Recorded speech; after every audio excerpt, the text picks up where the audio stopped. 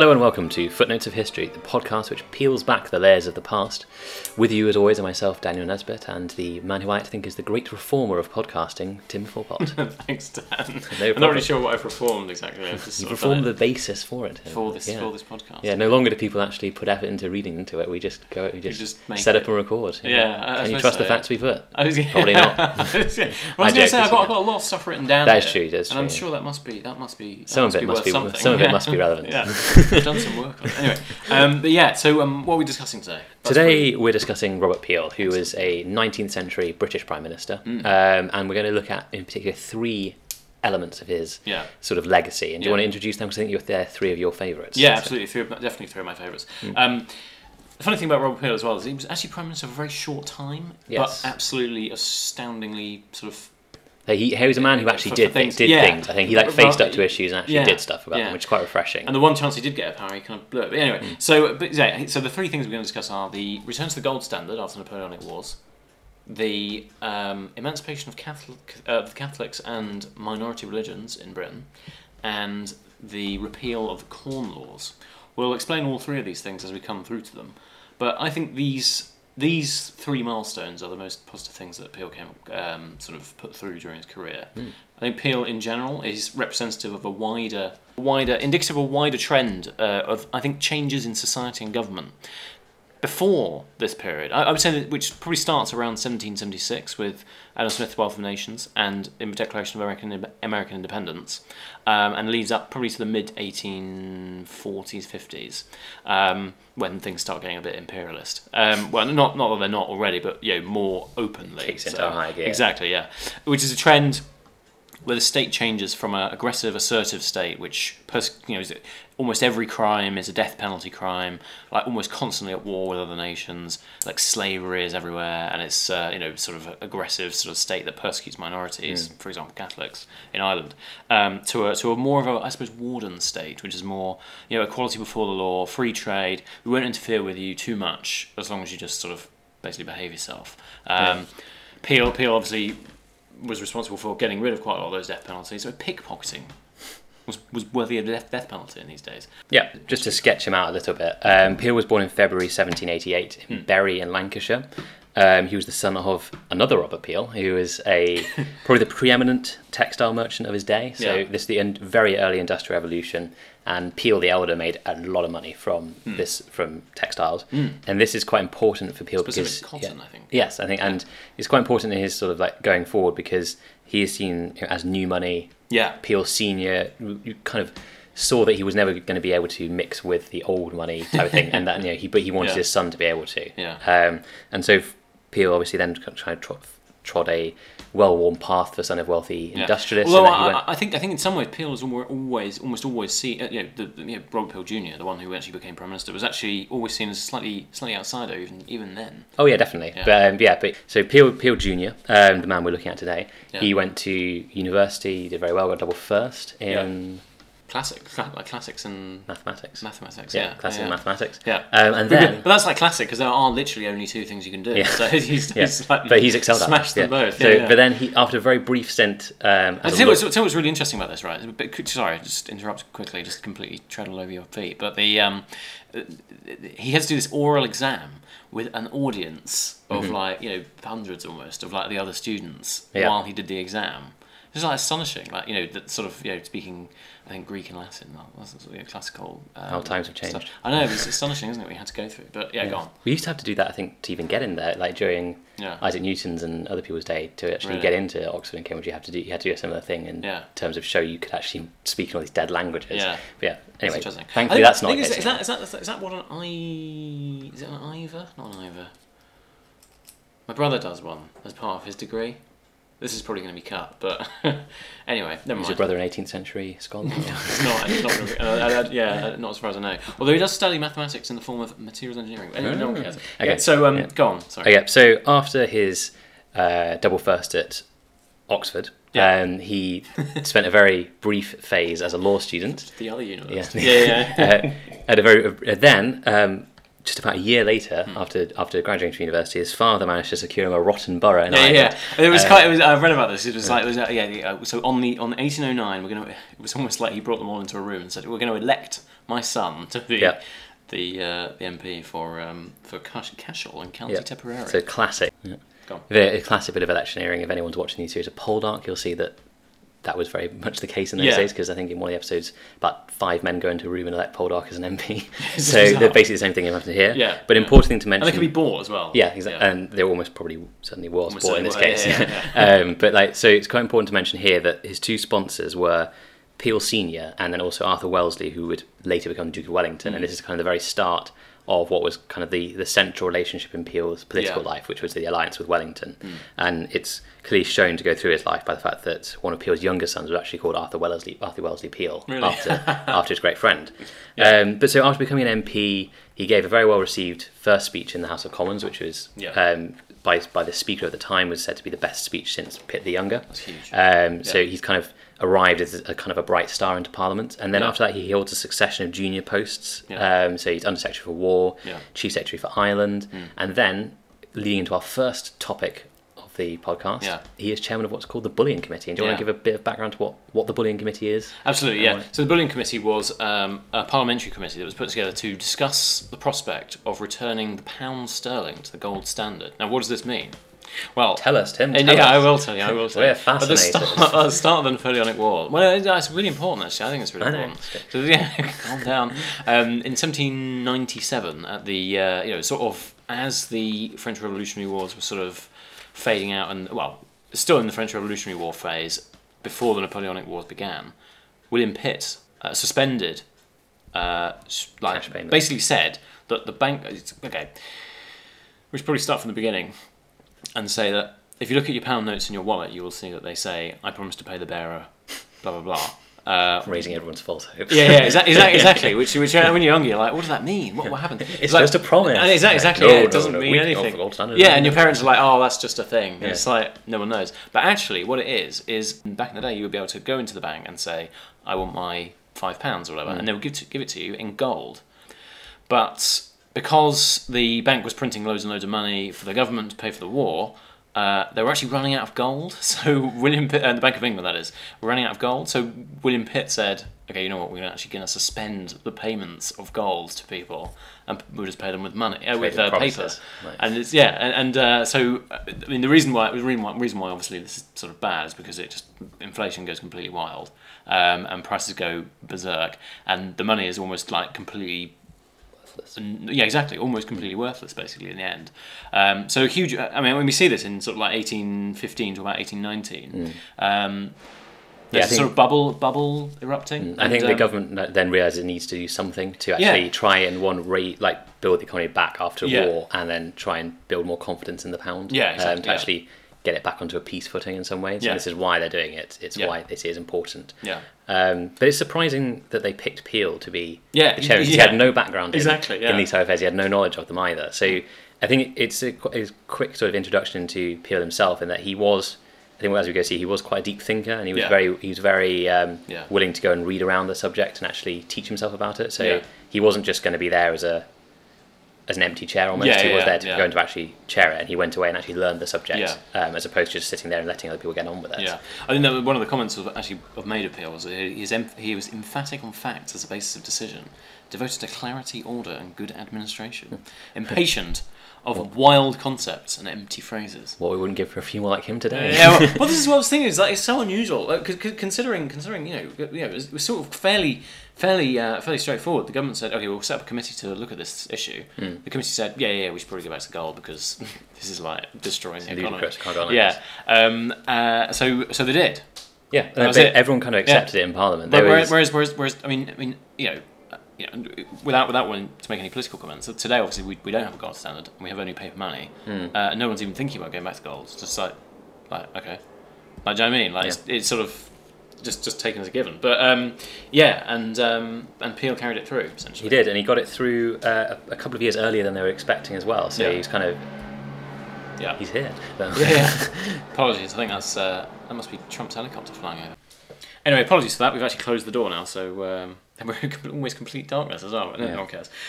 Gone. Sorry. So he pushed it through. So from 1819 to about 1823, gold payments were going to be restored in a phased approach. There was massive outrage. One of my former not heroes exactly, but a person I've spent a lot of time on in my dissertation, Thomas Atwood of Birmingham, went absolutely ballistic and just hated the idea. Yeah, the industrialists hated it. Yeah. And then William Cobbett was like, "This will lead to universal ruin and millions dying of hunger," which I mean. Yeah, there was a little bit of a depression, but that was essentially a collapsing of a bubble. I mean, we won't go into too many details, but obviously not millions died of hunger. Yeah. And I think it probably annoyed them even more that they managed to return 2 years ahead of schedule. So they actually came back in May 1821 to the gold standard. Yeah, which was... and it restored trust in the currency, and also, as you mentioned, and built a foundation for people to build prosperity, which was integral to the whole 19th century. In the long run, it was definitely the right thing to do because it built up Britain's sort of foreign exchange position, made them a trading power again. Gold actually did start coming back into the country, so the gold deficit, gold decline was redressed, and it was actually quite well received by people like the cotton industry, who relied on imports for their business. So I think looking at the long view, it was good. Short view caused problems, but any sort of big change is going to cause problems.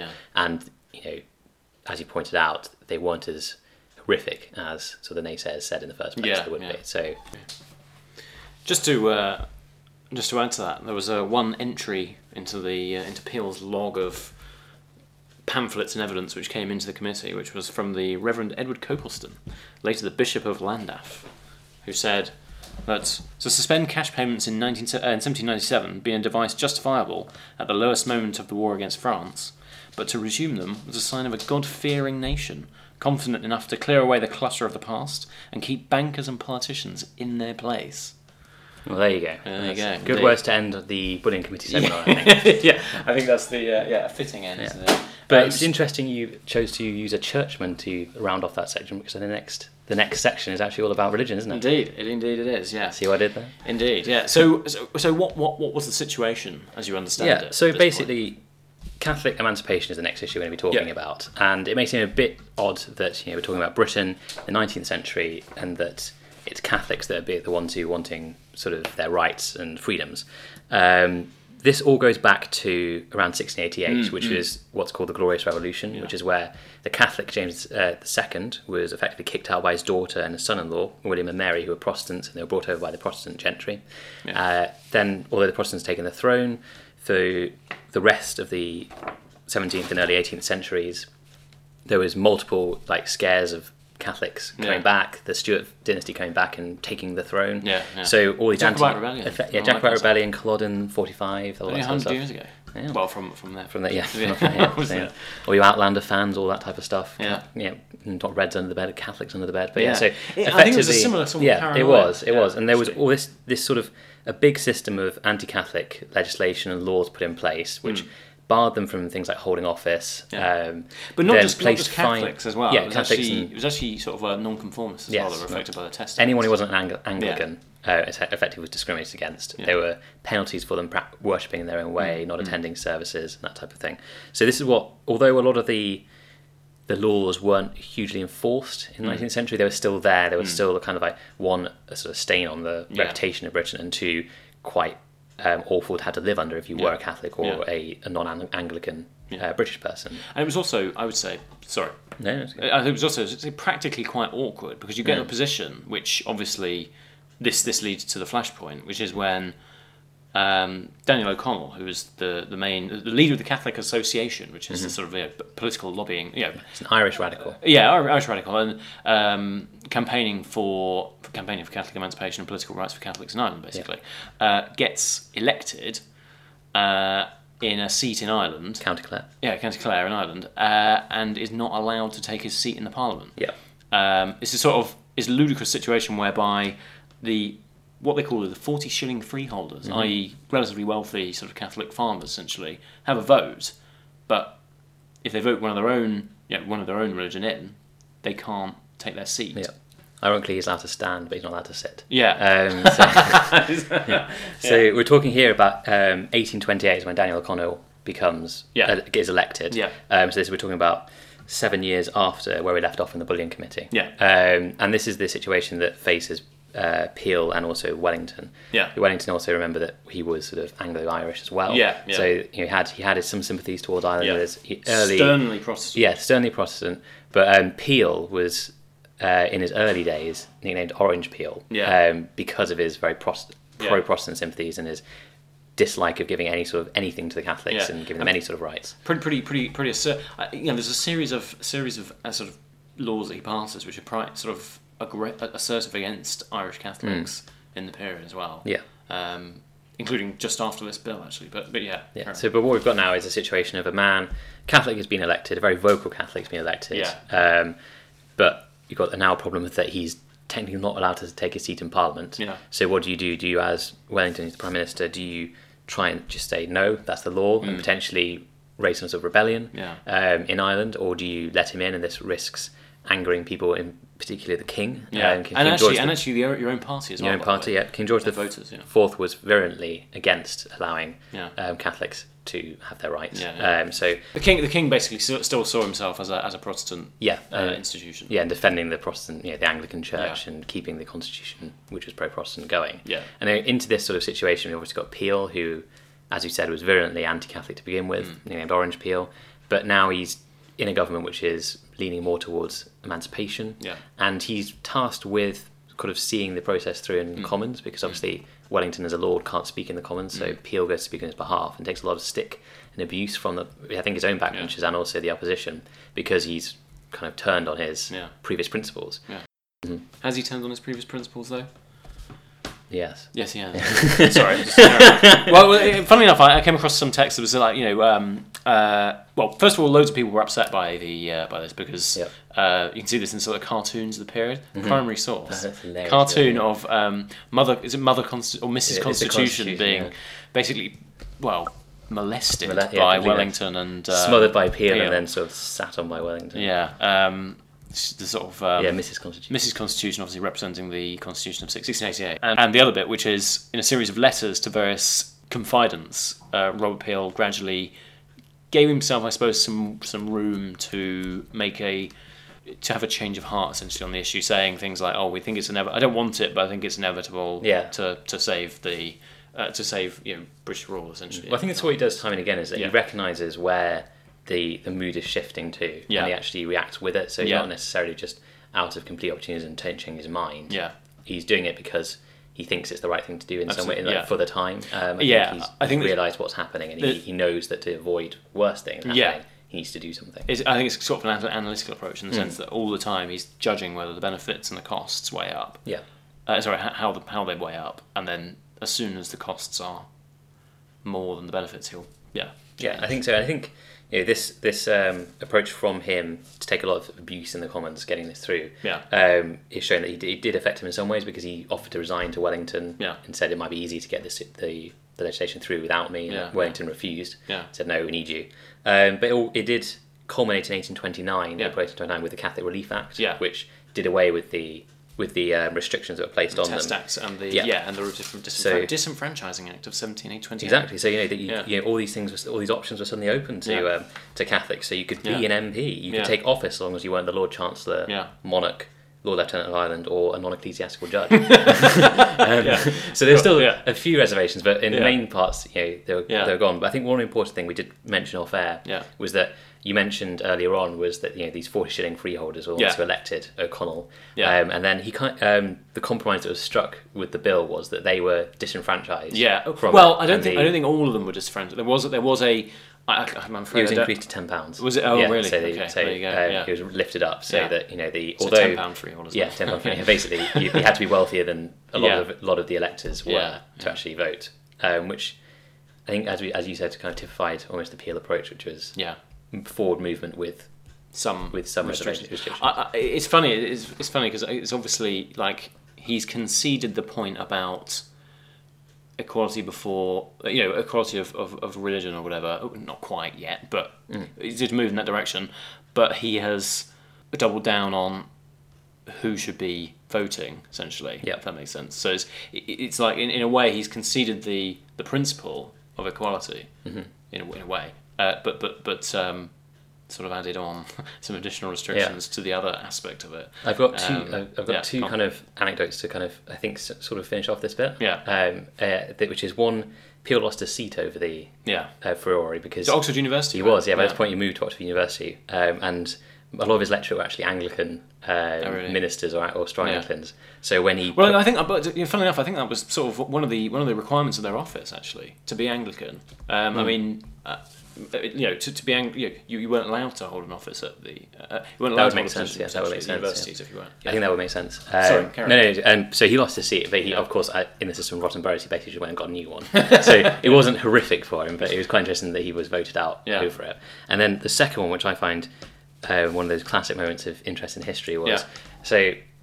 In the night before the Battle of Waterloo, anyone who watched the film Waterloo will know there was the Duchess of Richmond's ball, which is where all the officers arrived at, and then a strange legend turned up that that's where Wellington figured out what was happening. But in fact, he knew already. But so before the Waterloo, this huge ball happened in Duchess of Richmond's ball. After the vote went through and the bill was passed to emancipate the Catholics, the Duchess of Richmond invited all of Wellington's cabinet to her home for a dinner. When they got in to the dining room, Duchess of Richmond? Yeah, it's the same Duchess of Richmond. When they got into the dining room, they found that she placed 200 stuffed rats all around the room to show that they'd ratted on the Constitution and show her views on it. So, that's so funny. So that's huge. But should we move on to the almost the pièce de résistance of Robert Peel's? Well, it's the end of his story in many ways. It is, yeah. So he obviously he became. He was elected as MP for Tamworth, wasn't he? So 1830, elected in Tamworth. With his brother, weirdly. Which is a bit bizarre. It was like a joint and with seat. Another set of brothers, the Townsends. The Townsends? Yeah, there's like 5 of them all in that seat. So 5 seats. 2 sets of brothers and 1 random guy. Makes sense. Well, so when one of them was on holiday, others are they on reserves or something? I don't know. They all just pile into Parliament. And that's obviously something we need to analyse 19th century parliamentary constituency details. But anyway. Guest experience by Jonathan Isby. Anyway, so so elected MP for Tamworth in 1830, became Prime Minister 1841. Yep. After a series of events, unfortunate events, it's a series of events, and this is like his time to shine. Yeah. And what does he do with it? Well, he does stuff I like, but you don't particularly like. Oh okay, fine, sure. So this is the point where he brings in stuff like Factory Act, Mine Act, Railways Act. Yeah, that's all. This is Mr. Industrial Revolutions. Yeah, Tim hates it. Anyone who sort of likes good working standards probably likes it. But so what we're focusing on here is the Corn Laws. Yeah. So this is the kind of like, as you said, it's like the climax of his political career is the debate on the Corn Laws. And actually, I think this is the one he's most remembered for. When take a recent example, David Cameron's always brought up as reflecting a similar vein to Peel in the sense that he he did the European referendum and split his party, and supposedly it's never going to be a party again. Obviously, yet to be seen. But this is always compared to the Corn Laws, where Peel... Although you could say... Go on. Cameron put party before country, whereas Peel put country before party. Yeah, exactly. Yeah. It's a similar... Yeah. But, other way around. Exactly. Which could be an interesting... It's like the anti-Peel. Yeah, it could be an interesting insight into 19th century history. Anyway, so... When he put through when he repealed the Corn Laws, it was a split the party. He was consigned to the dustbin of history himself. Well, the party was he was facing the majority of his own party over wasn't he? And this is what So a bit of background on the Corn Laws, where effectively there were a series of tariffs and restrictions, and as we explained in one of our episodes on the Cobden and Stavanger Treaty, tariff is effectively a tax on a good that's being imported into the country to protect your own manufacturers from these evil foreign manufacturers. They put in 1815 around that time to protect British producers. So they're protecting. So after it's a post-Napoleonic law, isn't it? Essentially designed to, as you say, protect British farmers. Essentially, as trade resumed after the Napoleonic Wars ended, after I assume blockades and various restrictions. What was it you said? Prices on grain had halved. So there's a panic amongst farmers. A lot of whom mass hysteria among farmers, which are an extremely powerful lobbying group actually at this stage, aren't they? They're the big ones because manufacture hasn't quite got through there yet, but farmers they've been there for 8 years. And they've landowners have got a big stranghold on the land. So and they're also almost all Tories as well. Exactly. So by the way, so the politicians need to do something to react, otherwise they'll lose their voters. Which is the Corn Laws. Which, as I said, effectively kept grain prices artificially high.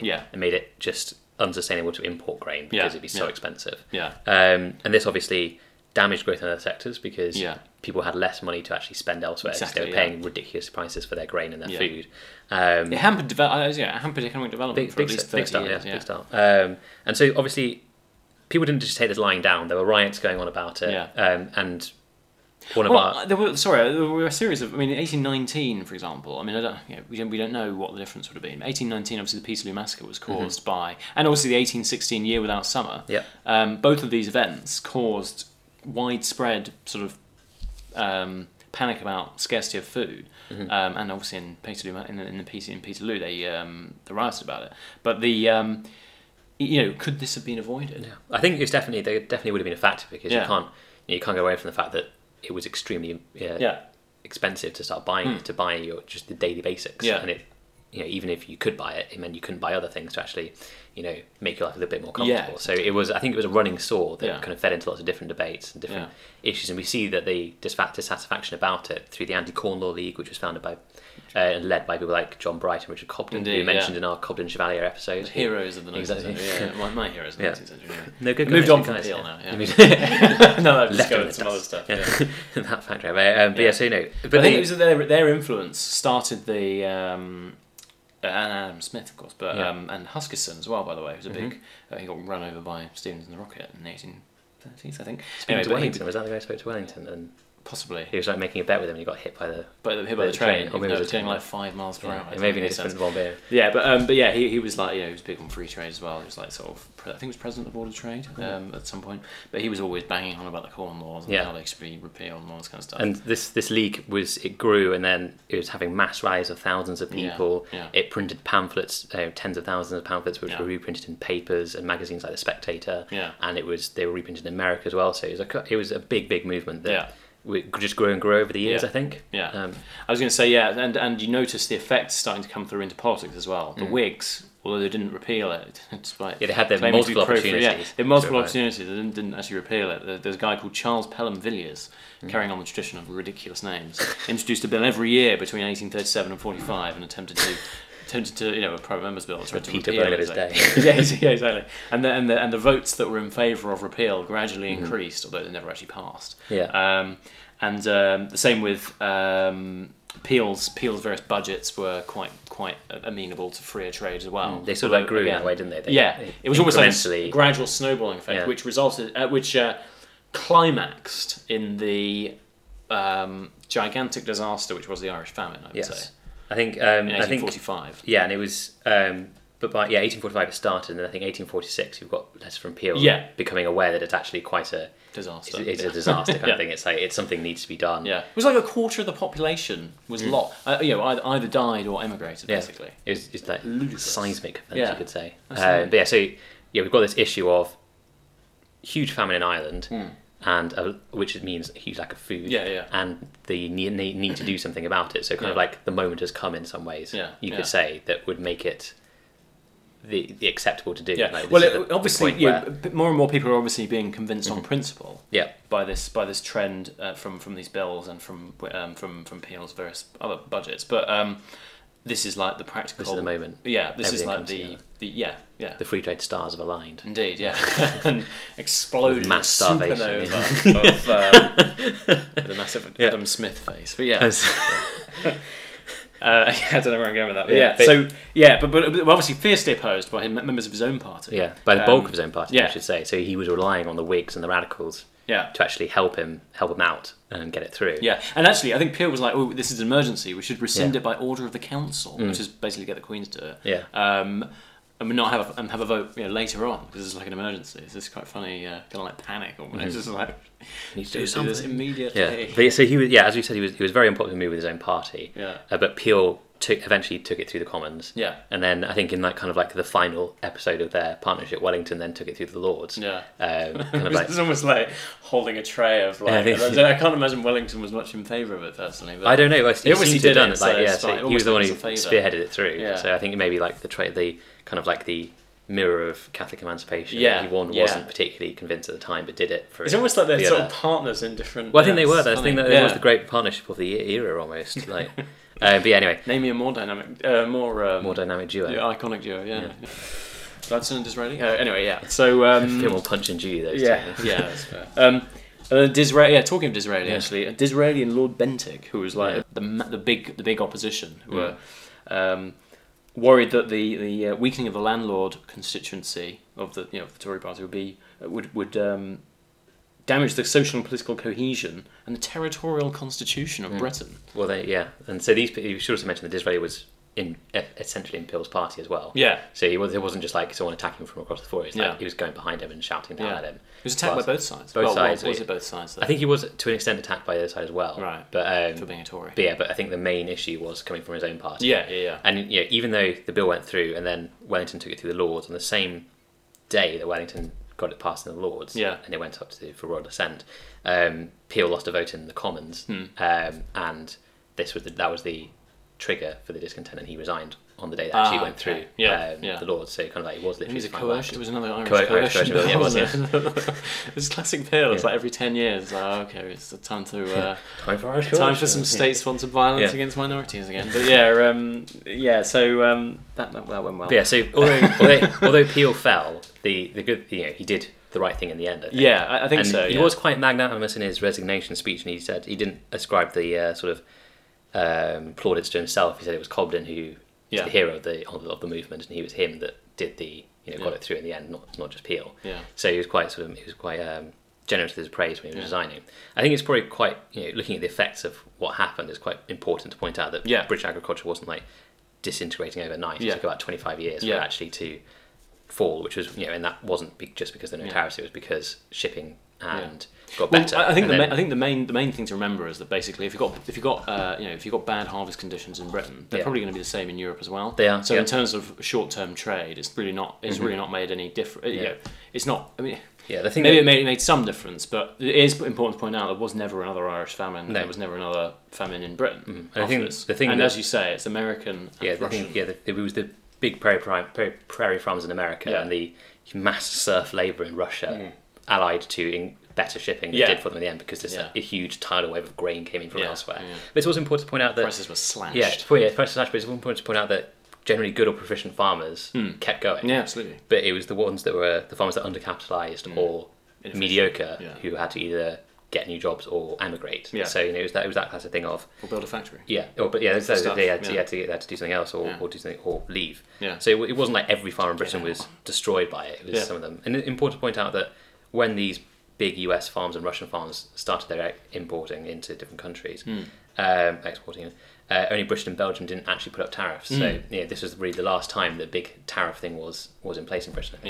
I think in terms of my image of 19th century history, this is like the golden seminal moment. Yeah, it is. Well, it is because, as you say, it's like only Belgium and Britain, and Belgium was like probably about 10 years. The government was about 10 years old by this point. But kind of stepped Britain off the agricultural route and firmly put it onto the manufacturing route. So it did become the workshop of the world. They doubled down on manufacturing goods and supplying industry and pushing forward that sort of technology. And it's kind of like in a sort of a bit of karma. It was Disraeli who had been like shouting at Peel about taking away the tariffs, who in the end decided not to put the tariffs back in to protect British farmers because he'd just enfranchised loads of urban workers and then couldn't make their food more expensive because they wouldn't vote for him. So it's bit of just desserts of Disraeli there, betraying his leader.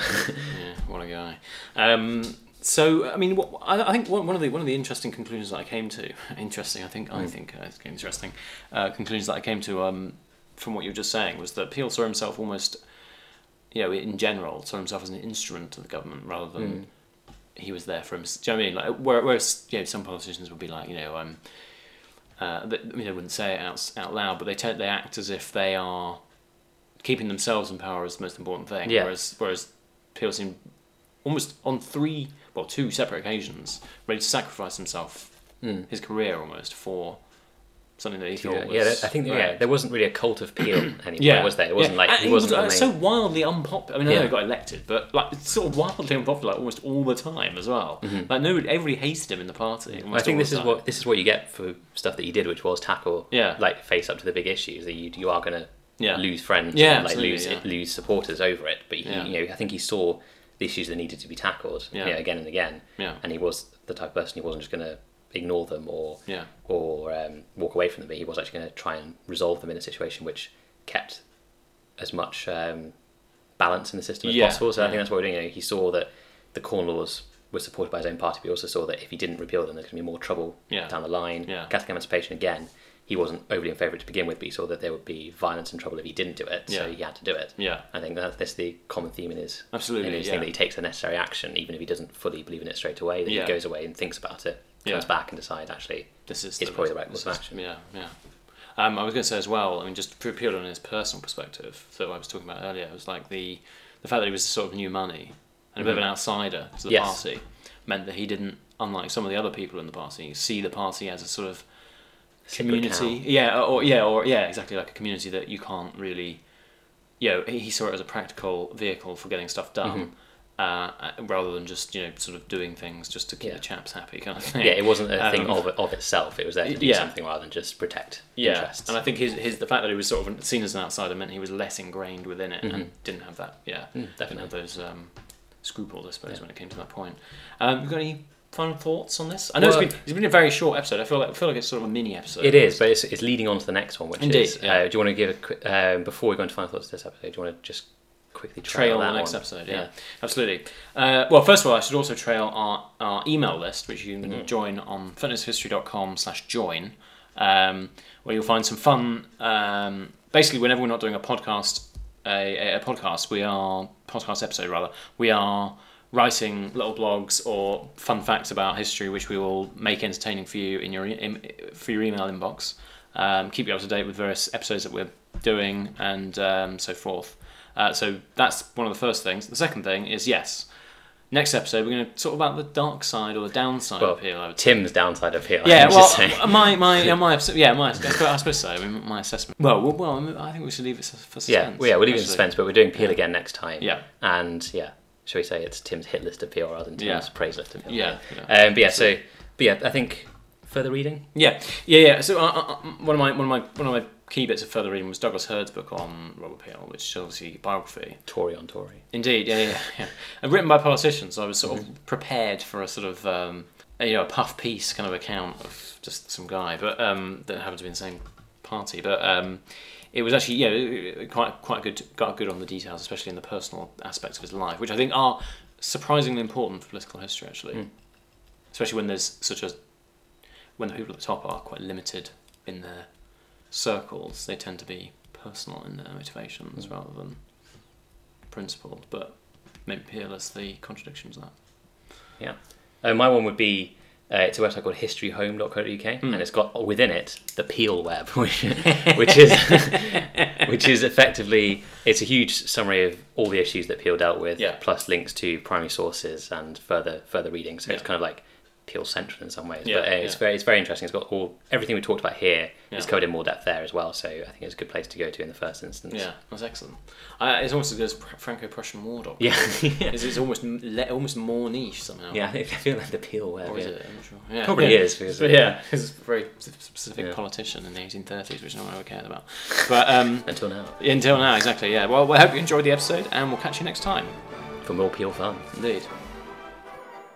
Thanks for listening to this episode of Footnotes of History. For more episodes, visit footnotesofhistory.com, and while you're there, why not sign up to become a historical legionnaire, where you have access to our blog, one-page cheat sheet downloads, film and book reviews, and up-to-the-minute updates on every episode release. Thanks for listening.